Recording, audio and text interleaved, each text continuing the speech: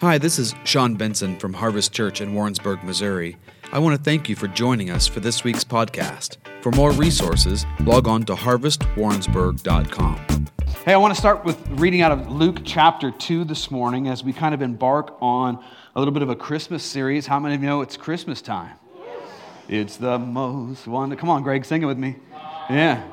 Come on, it is. It is. You know, I was in a gas station here just the other day, and this is one of the reasons I love this season.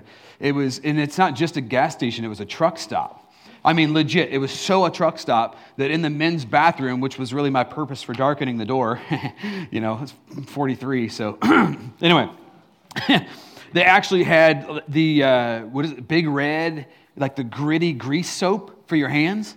Does that make sense? Like, that stuff is expensive. Have you ever priced that stuff out?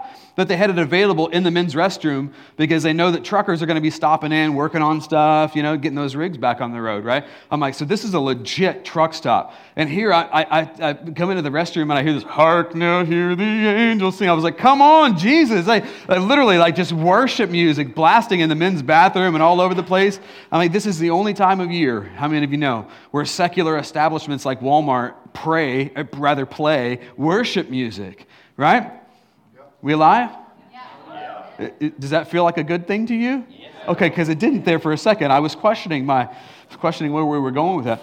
This is, you know, how many of you know that God takes everything that the enemy does, he twists it and he works it for good, right? You know, we can get bent out of shape about the secularization of Christmas and the whatever it's called, the monetization of, what's it called? The whatever you're talking about. Commercialization. Boom. See, that's why we asked you guys. Who is that? John Mark. We expect nothing less from him. But, you know, we can get bent out of shape about all those things, or we can go, God's giving us an opportunity. He's giving us an opportunity, and he's blasting worship into secular establishments, and we get an opportunity this season to share the reason behind the season. Amen? You know, and we're going to do a little bit of that today as we read. Starting right there in verse 1, I baptized the stand there. It's okay. It needed to get saved too. Jesus said, preach to all creation. Anyway, verse 1. Now in those days a decree went out from Caesar Augustus that a census be taken on all the inhabited earth. This was the first census taken by Quirinius. Yeah, I did get it right. Who was governor of Syria. And everyone was on his way to register for the census, each to his own city. Joseph also went up to Galilee from the city of Nazareth to Judea to the city of David, which was called Bethlehem, because he was in the house of the family of David. Verse 5. In order to register along with Mary, who was engaged to him, but was with child. While they were there, the days were completed for her to give birth, and she gave birth to her firstborn son. She wrapped him in clothes and laid him in a manger because there was no room for them in the inn. In the same region, there were some shepherds staying out in the fields and keeping watch over their flock by night. And an angel of the Lord suddenly stood before them, and the glory of the Lord shone all around them, and they were terribly frightened. But the angel said to them, "Do not be afraid, for behold, I bring to you good news of great joy, which will be for all of the people. For today in the city of David, there has been born to you a Savior who is Christ the Lord.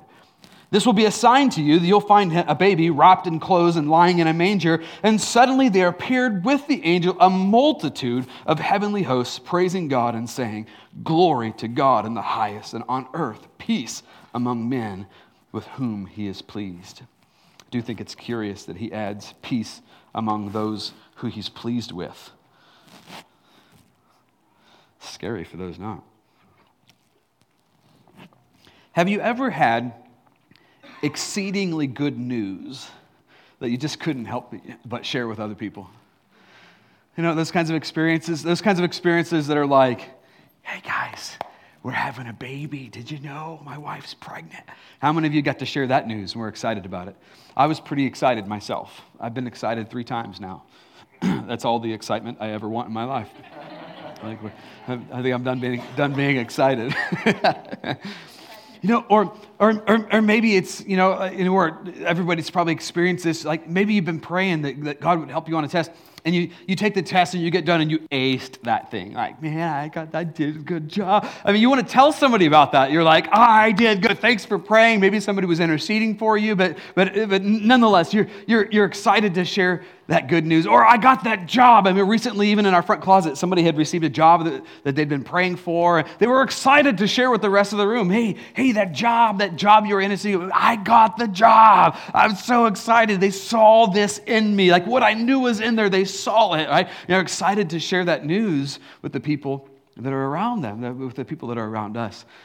How many of you know, like, that's normal? That's a normal thing for us. That's a normal human reaction. It's common. It's expected that we would share with people around us, especially in our sphere of influence, those things that are exciting to us. You know, those things that put a smile on our face. We want to share those things with others so that they will share in the excitement of it. Isn't that right? Yeah. Right? Like, so I see this picture here, and I find it interesting because we read the story of Christ and his birth, but I think that the angels are actually modeling this to us. I mean, think about it just for a second. The angels showed up, manifested in the Spirit, like manifested right in front of their eyes to declare that Jesus was born, but they did it to shepherds. Shepherds out in the middle of nowhere. You know, and while the history of Israel is favorable towards shepherds, I mean, Moses and David, things like that, at this point in history, the favor had kind of worn off, and these were kind of the lowly folks.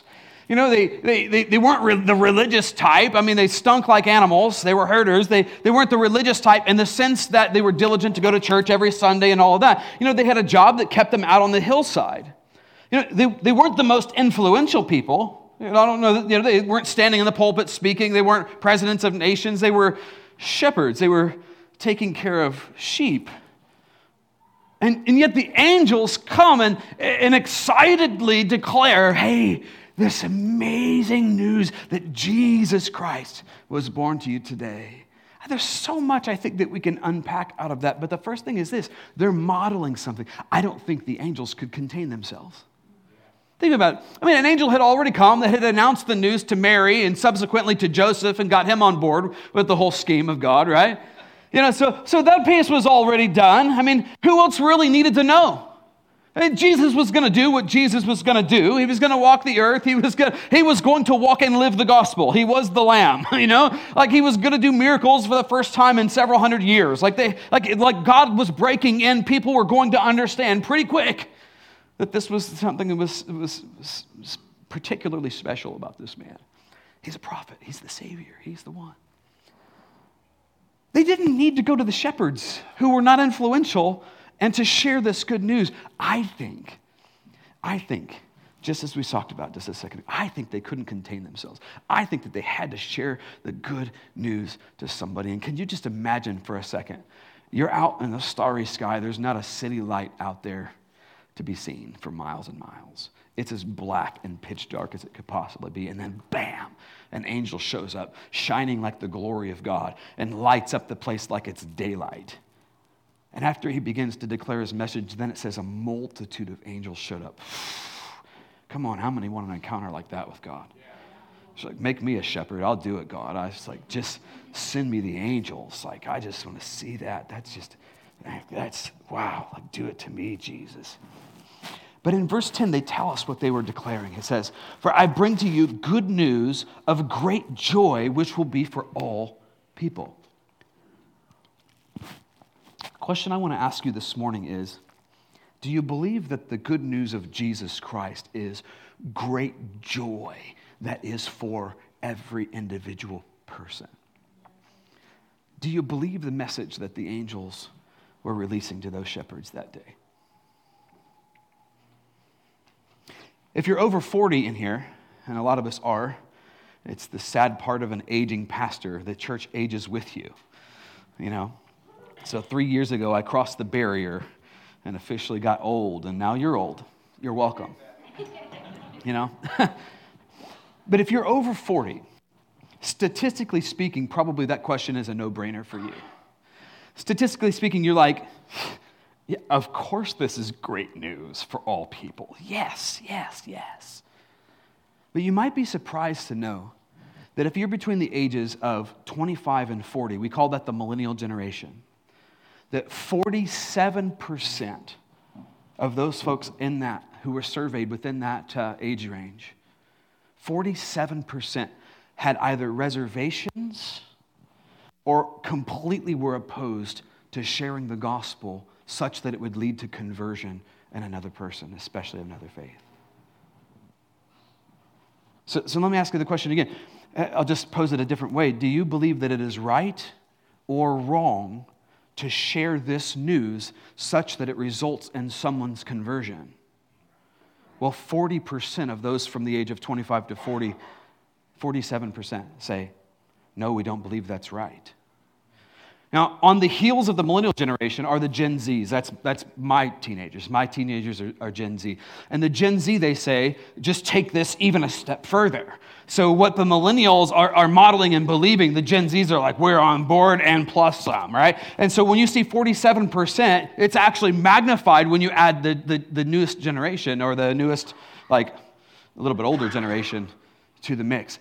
How many of you know if 47% and plus some with the Gen Zs added to it declare that to share the gospel in such a way that it leads one to conversion is wrong, we got a big problem.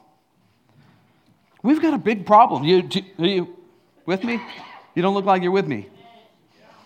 We've got a big problem. Folks, if we're going to reach this city and we're going to reach the nations, if we're going to reach our region, if we're going to do anything at all, we've got to change our mindset. Because here's the thing. While those statistically over the age of 40, while it's probably a no-brainer for you that we should be sharing the gospel, I'd be willing to bet that almost every one of us in here are probably at least slightly apprehensive to do so. And I wonder if we, the over 40 crowd, have inadvertently, through our apprehension and through our fear, modeled something that is now being perpetuated in the generations that follow us. Something that I think we need to renegotiate. I think that while we think it's a no-brainer to share, we're just as apprehensive, just as fearful to do it, just for different reasons. We have to face our fear on the subject. Wouldn't you agree? See, the enemy for far too long has lied to us. We know this, right?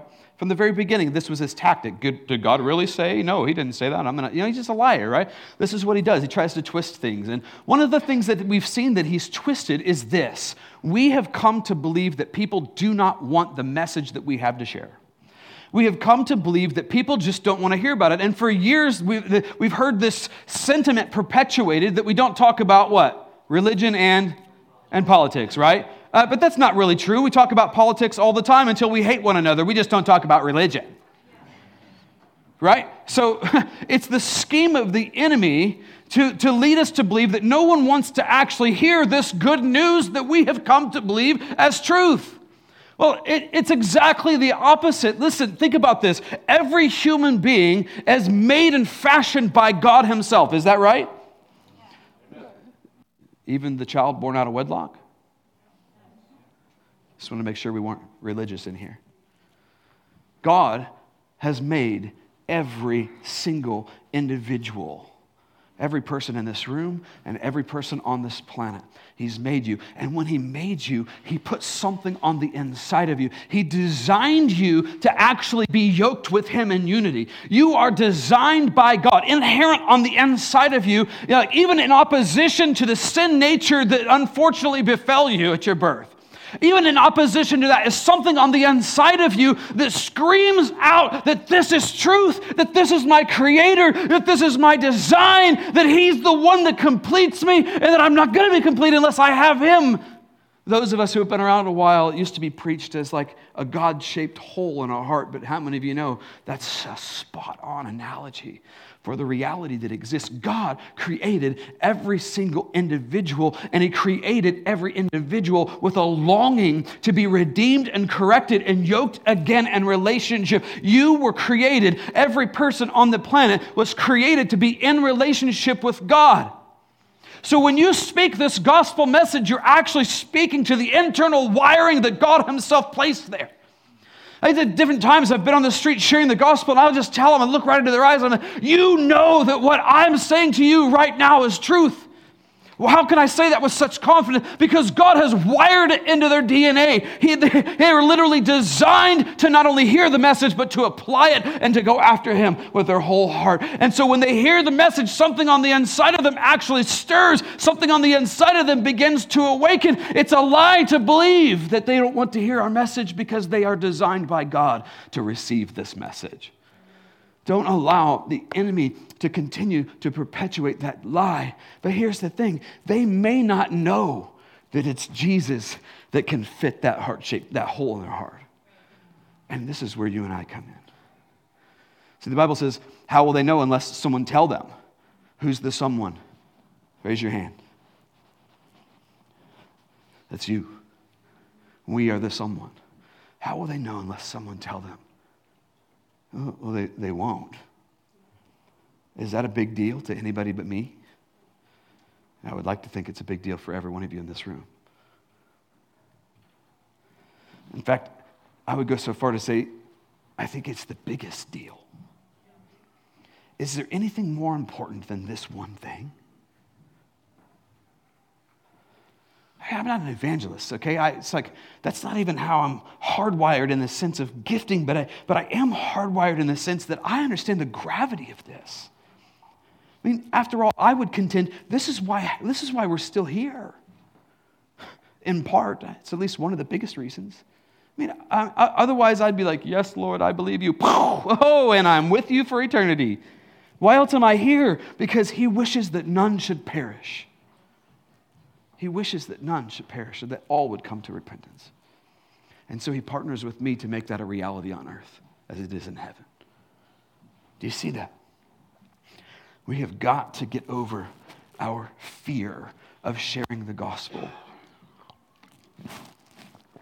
A few weeks ago, I asked my son if I could share this example. He retorted back, I've never known you to ever ask permission. And I responded that he was getting old and bougie, and it seemed appropriate that I begin to ask him before I just start preaching about him. And a few weeks ago, he had an opportunity presented to him by Holy Spirit. You ever had Holy Spirit whisper something in your heart, and you're going, okay, you start feeling a little bit of pressure, He had an opportunity to pray for his boss, somebody who is an authority over him. And here's the thing, he's an introvert, like his dad. And so the idea of engaging with other people in public isn't exactly thrilling for him. And so the idea of praying for somebody in public is outside of his comfort zone. Is that safe to say? It's outside of his comfort zone. But immediately as he began to hear, you should go lay hands on that guy, you should go pray for your boss, he began to recognize that fear was creeping in. And he recognized it as fear such that he was like, okay, all right, so I'm hearing something that's outside of my comfort zone, so that's not me. I wouldn't tell myself to get outside of my comfort zone, right? I would tell myself to stay comfortable. Okay, the devil wouldn't ask me to go pray for somebody, so by deduction, I think probably God's speaking to me. I'm being resisted by fear. And this is what he said to me, and I'm so proud of him. He said, I knew that if I was being resisted by fear, that I absolutely had to step into this. If I was being resisted by fear to step out into something that clearly wasn't of my own initiative, that I absolutely had to look fear in the eyes and step into this and pray for that guy no matter the consequence. What would happen if every person in this room began to look at fear in the way that this young man did? What would it look like if every time you were prompted by Holy Spirit on the inside of you and the fear came in, you're like, I don't know if I should share. Maybe they're going to reject me. Maybe they're going to think I'm a weird Jesus freak. Maybe they're going to, whatever your excuse is, right? That fear comes in and you're like, I don't know that I can do this. What if you were like, you know what? I recognize that if fear is coming against me, I must be doing something right, and I'm going to step into the face of fear, and I'm going to share the gospel and allow the cards to fall where they may. How many of you know it's not your responsibility to get somebody saved? This should take some of the pressure off. The Bible says that Father God himself woos people, but he says that he uses you to share. So my responsibility is just to open my mouth. So that should lift the pressure off of us so that when fear is in front of us, we go, you know what? I'm here. I know this is God. I'm going to step into this. I'm going to take the bull by the horns. I'm going to stand and resist fear. And I'm going to share what God has just put on my heart, and I'm going to allow Father God an opportunity here, right? What if everybody in this room began to live our lives saying, I'm not going to bow to fear, I'm going to step right into the middle of it, and I'm going to make this thing happen. I'll tell you what will happen. We would save this city. We'd blow up this region for Jesus. That's what would happen. So let's spit on fear. I remember an evangelist recently. She said, if I get sick or anything like this, she said, I figure if the enemy is going to throw something like that at me, she said, I'm going to find 10 people who've got the same issue, and I'm going to lay hands and get them healed. The devil is going to mess with me, then I'm going to make it 10 times harder on him. What if it was every time we were fearful to share the gospel, we were like, you know what? It's not one anymore, devil, it's 2. I'm going after 2. Why? Because I'm not allowing fear to motivate or to rule me. How many of you know fear is irrational anyway? What if they were like, no, you can't pray for me.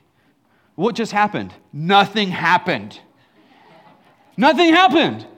That was not the worst thing that's ever happened to me in my life. God bless you, sir. You're getting prayer whether you know it or not, right? Like, what happened? Nothing happened. Then what are we afraid of? The angels have modeled something in the birth story.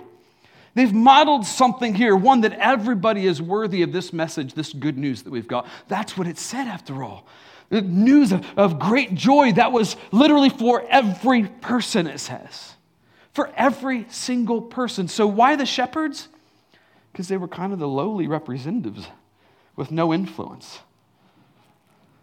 Every person gets the gospel. Why? Because Jesus Christ is worthy of it. Here's the other thing. When we get caught in these scenarios where you're like, you go through this procession, this logical procession, which, by the way, I encourage you to do. Test the word. You're like, okay, I wouldn't tell myself to get out of the comfort zone. The devil sure as heck wouldn't tell me to do that. Well, I guess it must be God. That's one of the ways we can identify who is the source. Right? When you get into a scenario like that and you go, by process of deduction, this must be God. Can I just tell you, to not do now what he's impressing on you to do is disobedience? What do we call disobedience? Boom. It's sin. What have we been talking about the last 15 weeks? The fact that Jesus on the cross and subsequent resurrection empowered you no longer to have to do it. Do you really want to step back into it in these moments where he's pressing on you to share about the goodness with somebody else? I'm pretty sure that's not the place where I want to sin against God. And he's empowered you not to be able to do it. Does that make sense? That's that, right? He's empowering you to be able to step in against your fear and to get some God-sized results in those moments. Boy, we got to change the way that we think. On the one hand, this is a huge deal. People are going to hell all around us all the time. And Jesus has already paid for them. I want him to get what he's paid for. On the other hand, this is not a big deal. Because the sharing of the gospel in our spheres of influence has to become as normal and natural as sharing with people that I got the job. Why would I be any more apprehensive about Jesus, which is so much more exciting, than I am about my job? It has to become the natural, normal part of our day in and our day out lives. Normal, not scary, just normal. Because normal human beings share with other normal human beings the things that excite them. Because you want them to be able to share in the excitement that you are now experiencing. There's not a person in our sphere of influence that we don't want to have what we have, right? Yeah. We got to go after this, guys. It's so significant. And I've leaned into it just a little bit. What if we weren't normal in the sense in which we talk about Jesus among strangers? Because honestly, sometimes that's easier, isn't it? I'm never going to see you again. Do you know Jesus? Okay, let's have a conversation. Oh, you hate me? Okay, God bless you. God bless you.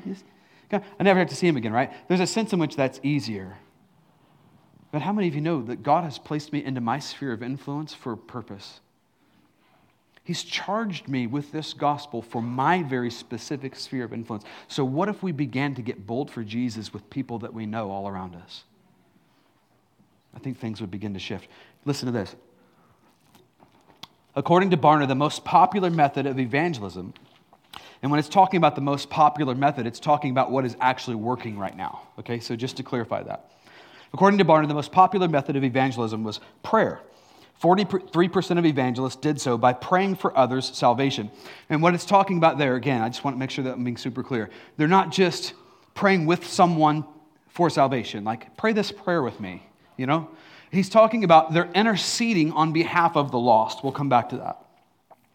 The next method was to live in such a way as to encourage questions about their faith. That was at 40%. You know, when I used to work for a bank, you know, I had a track sitting on the shelf right behind my desk that said, "Are you saved?" And, you know, and I had a seminary. By then I already had a seminary degree, so I had my seminary degree listed there and a few other things, hoping that somebody would ask me about those things in my secular place of employment. Because the moment that they asked me, I could take advantage of that without any concern. Because they asked me, I didn't open the door, they did. So I was living in such a way as to provoke conversations, to get someone who was seeking to ask me about Jesus. Are you willing to live like that? About 38% of evangelists also engaged in interactive conversations about moral and life issues that hopefully led to spiritual conclusions. The least widely used forms of outreach included sending letters or emails that encouraged readers to accept Christ at only 11%. Now listen to this. And public preaching at only 6%. What does that mean? That means, folks, you're going to have to do more than just invite them to church. But listen, I want to make an appeal to you. Invite them. This is the Christmas season. People are softened this season. Invite them to church. But it's only 6% effective. Listen as we continue. Upon analysis of the data, George Barna, the lead surveyor, explained that the modes of evangelism, the modes of evangelism have been seemingly changing over the past few decades of American history. Just as our nation's culture has changed dramatically in the last 30 years, so has the way in which people come to Christ, he explained. The weekend church service is no longer the primary mechanism for salvation decisions. Only one out of every 10 believers who makes a decision to follow Christ will do so from a church setting or a church service. Now listen, on the other hand, personal relationships have become even more important than evangelism, with a majority of salvation decisions coming in direct response to the invitation given by a family member or a friend. Did you hear that last bit? The vast majority of decisions for Christ have come from people who one would consider a family member or a friend. That means we need to start opening up our mouths with our spheres of influence. Now, there's a lot to unpack in there, but let me just start with the one thing, and this is the biggest point that I want you to take away today. The first thing on the list was prayer. Are you today regularly praying for someone who is lost in your sphere of influence? Are you praying for a neighbor? For a prodigal to come home, maybe a brother and sister who don't know Jesus? Are you actively engaging in the place of prayer on behalf of someone who you want to hold and live in the truth that you now walk in? Are you praying for the lost? Because I'm telling you, I personally hold this belief that I think the vast majority, if not 100% of those who come into the kingdom, they come in because somebody was interceding for them behind the scenes. I bet if I surveyed you in here and you started thinking about it, you'd be like, I didn't know it, but somebody was praying for me behind the scenes. Do you know how many public school teachers were praying for me personally to come to know Jesus? And there was a reason they were praying, you know? But they were praying for me. And after I got saved, one by one, they come out of the closet and they were like, we're so grateful to God because we were praying for you. Like, you were praying for me? Listen, I'm tempted to say 100%. I don't know for sure. But I think the vast majority of people who are coming to faith, they're coming to faith because people like you are actually interceding on the regular on their behalf. Now, listen to this scripture. It's maybe a smidge controversial in the way that I roll it out, but usually I'm right and they're wrong. 1 John chapter 5 and verse 14. I first came across this when I was in high school. I was so excited about the verse, but I was too timid to tell my mentor that I believed this was saying what I thought it was saying because I didn't want him to tell me no. So I refused to tell him, and I just held it in my heart. Now I get to preach to the world. So this is the confidence which we have before him, that if we ask for anything according to his will, he hears us. And if we know that he hears us in whatever we ask, we know that we have the request that we ask from him. Now, we already know in here, every one of you, you know that it's God's will that none should perish or that all be brought to repentance, that everybody comes to a saving knowledge of Jesus Christ. That's the will of God, and everybody in here knows it. Then why don't we have faith that when we pray for the lost, that God's going to meet them in that place? It's that free will thing? Okay, yeah, free will. See, about that free will. God's not going to take their free will from them, but I'm telling you this, he will unleash heaven over them. And we're talking about, this is God. Do you think that God's not going to be able to put some pressure on these people such that it's more difficult for them to say no than it is yes? Okay, I yield, mercy. Your intercession is significant. You're praying the will of God. He wants it more than you do. But listen, I don't understand God in this respect. But he has limited himself to you. He's limited himself to you. How will they know lest someone tell them? Notice that he didn't say he was going to climb Mount Everest and tell everybody himself. So it's my responsibility. It's your responsibility to say something. It's my responsibility. It's your responsibility to pray something, to intercede, to partner with him that his will would be done on earth as it is in heaven. And every single person in my sphere, we've got to go after this in the place of prayer. We've got to partner with him I don't want to stand before the Father in heaven and for him to go, dude, if you'd have just prayed a little longer for those people, they would have all got saved. If you would have just opened your mouth for once, for goodness sakes, those people would have gotten saved. Could you imagine hearing that? They say there's no tears in heaven, but I'm not sure I could hold them back. I mean, imagine just for a second. And I sure as heck don't want to be the one that stands before him and I'm like, hey, look at this one shiny penny I got. This one salvation and my whole entire life service to you. I don't think there's anybody in this room who wants to stand before the Father and go, I got the one. Some of us maybe don't even have the one. If it's the most important thing we could ever do with our lives, we've got to change the way we think. We've got to change the way that we pray. This is some of the stuff that we can pray. 2 Corinthians chapter 4 and verse 4. How many of you know that we have a very real enemy? And he's coming after those people who are lost to keep them lost. He's desperate for them to be as miserable as he is. Listen to what it says. It says, in their case, the God of this world, talking about the devil, has blinded the minds of the unbelievers to keep them from seeing the light of the gospel of the glory of Christ, who is the image of God. Do you remember the scales that the Apostle Paul had over his eyes after he encountered Jesus on the road to Damascus? There are very real scales in the spirit that the enemy releases over the unbelieving to keep them unbelieving. It says that the gospel would be foolishness to them. It's foolishness to them unless you and I pray for them. We have to begin to intercede that the scales in the spirit are peeled away so that they can actually begin to see truth. Otherwise, they're just going to continue to say this thing is foolishness. Those scales are eliminated by prayer and intercession. When we pray and we intercede for them, the soil of their hearts get cultivated such that the seed that is thrown actually finds good soil and bears fruit. We have to intercede. We have to pray. Didn't Jesus say, my house shall be a house of prayer? I had a pastor recently say, he said, Christians are all up in arms about prayer being pulled out of school. He said, but the last I looked, they don't even have prayer in the church.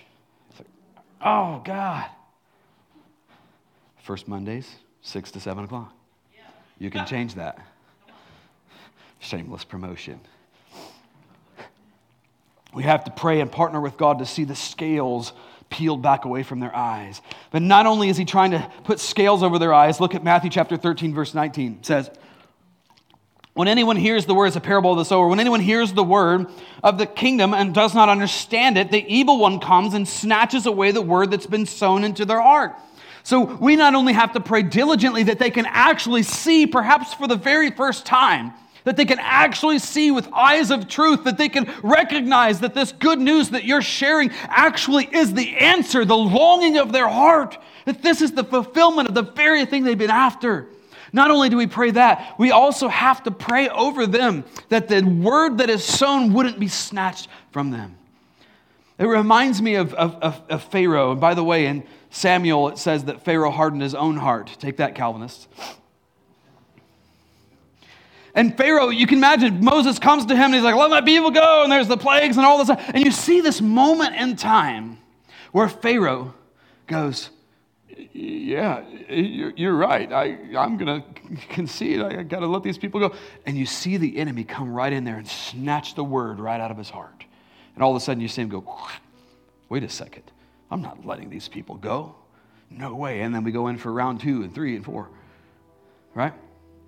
The enemy wants to steal the word that is sown so that people will continue to live a life believing that this gospel is foolishness, so that they will go where he's ultimately going to go.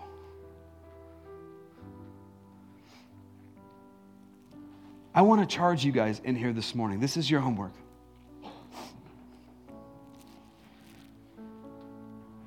Last week we talked about one small decision that you can make to change the trajectory of your life. I want to present to you this as a small decision that you can make. I want you to think of just 1 or 2 people that you have in your immediate sphere of influence that you can begin to intercede for, that the scales would be lifted from their eyes and that the enemy would be kept at bay and not able to rob the truth from their hearts, right? 1 or 2 people. Now listen, I know as soon as I say that you're going to leave here like, that's a great idea, but I'm busy and I'm hungry and I've got the kids and Boy Scouts and this and that. And you're going to get here next week and I'm going to be like, hey, who have you been praying for? Dang it. I knew I should have been praying for somebody. So I want you today, I want you to identify those couple of people. I want you to put them on your prayer journal. I mean, whatever it takes. Put them on the mirror of your bathroom so that you see it every day when you're brushing your teeth.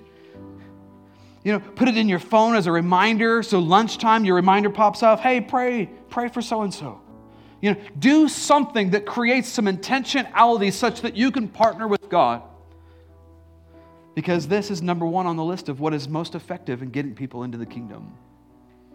We have to be praying for those in our sphere of influence.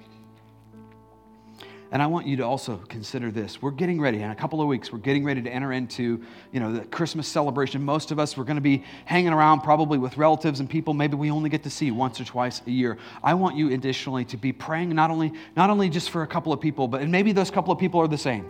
But I want you to be praying for those people who you're going to be mixing with at Christmas. And I want you to ask with boldness, ask God for an opportunity to share the gospel this year with those folks.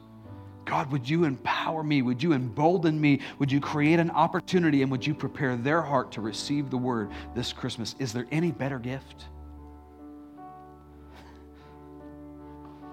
Remember, we talked about looking fear in the eye and stepping in and beyond. This is our opportunity. Amen. Father, we invite you, we ask that you would change our minds, that you would ruin any of the programming or the stuff that we've bought into in our brains that tells us that people don't want the message. That's a lie.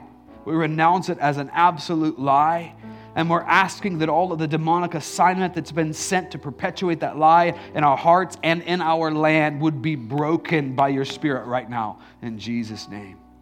We're asking, would you embolden us? Would you empower us? Would you loose our tongues such that sharing you and the good news of Christ is just normal? It's just normal. It's not scary.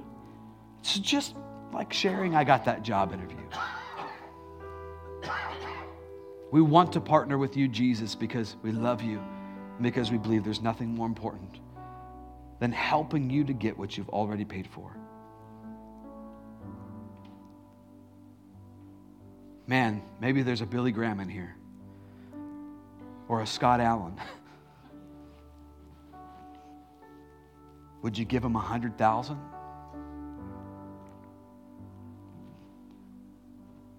It's a good starting point. Would you do that for us? Would you give us that kind of influence? Would you give us our sphere of influence? Would you give us one this week? You have not because you asked not. Isn't that what the word says? And we're asking this morning. In Jesus' name, amen. Thank you for listening to this week's podcast. If you would like to contact us or would like more information about our church or additional podcasts or resources, please visit us online at harvestwarrensburg.com. We hope to see you soon.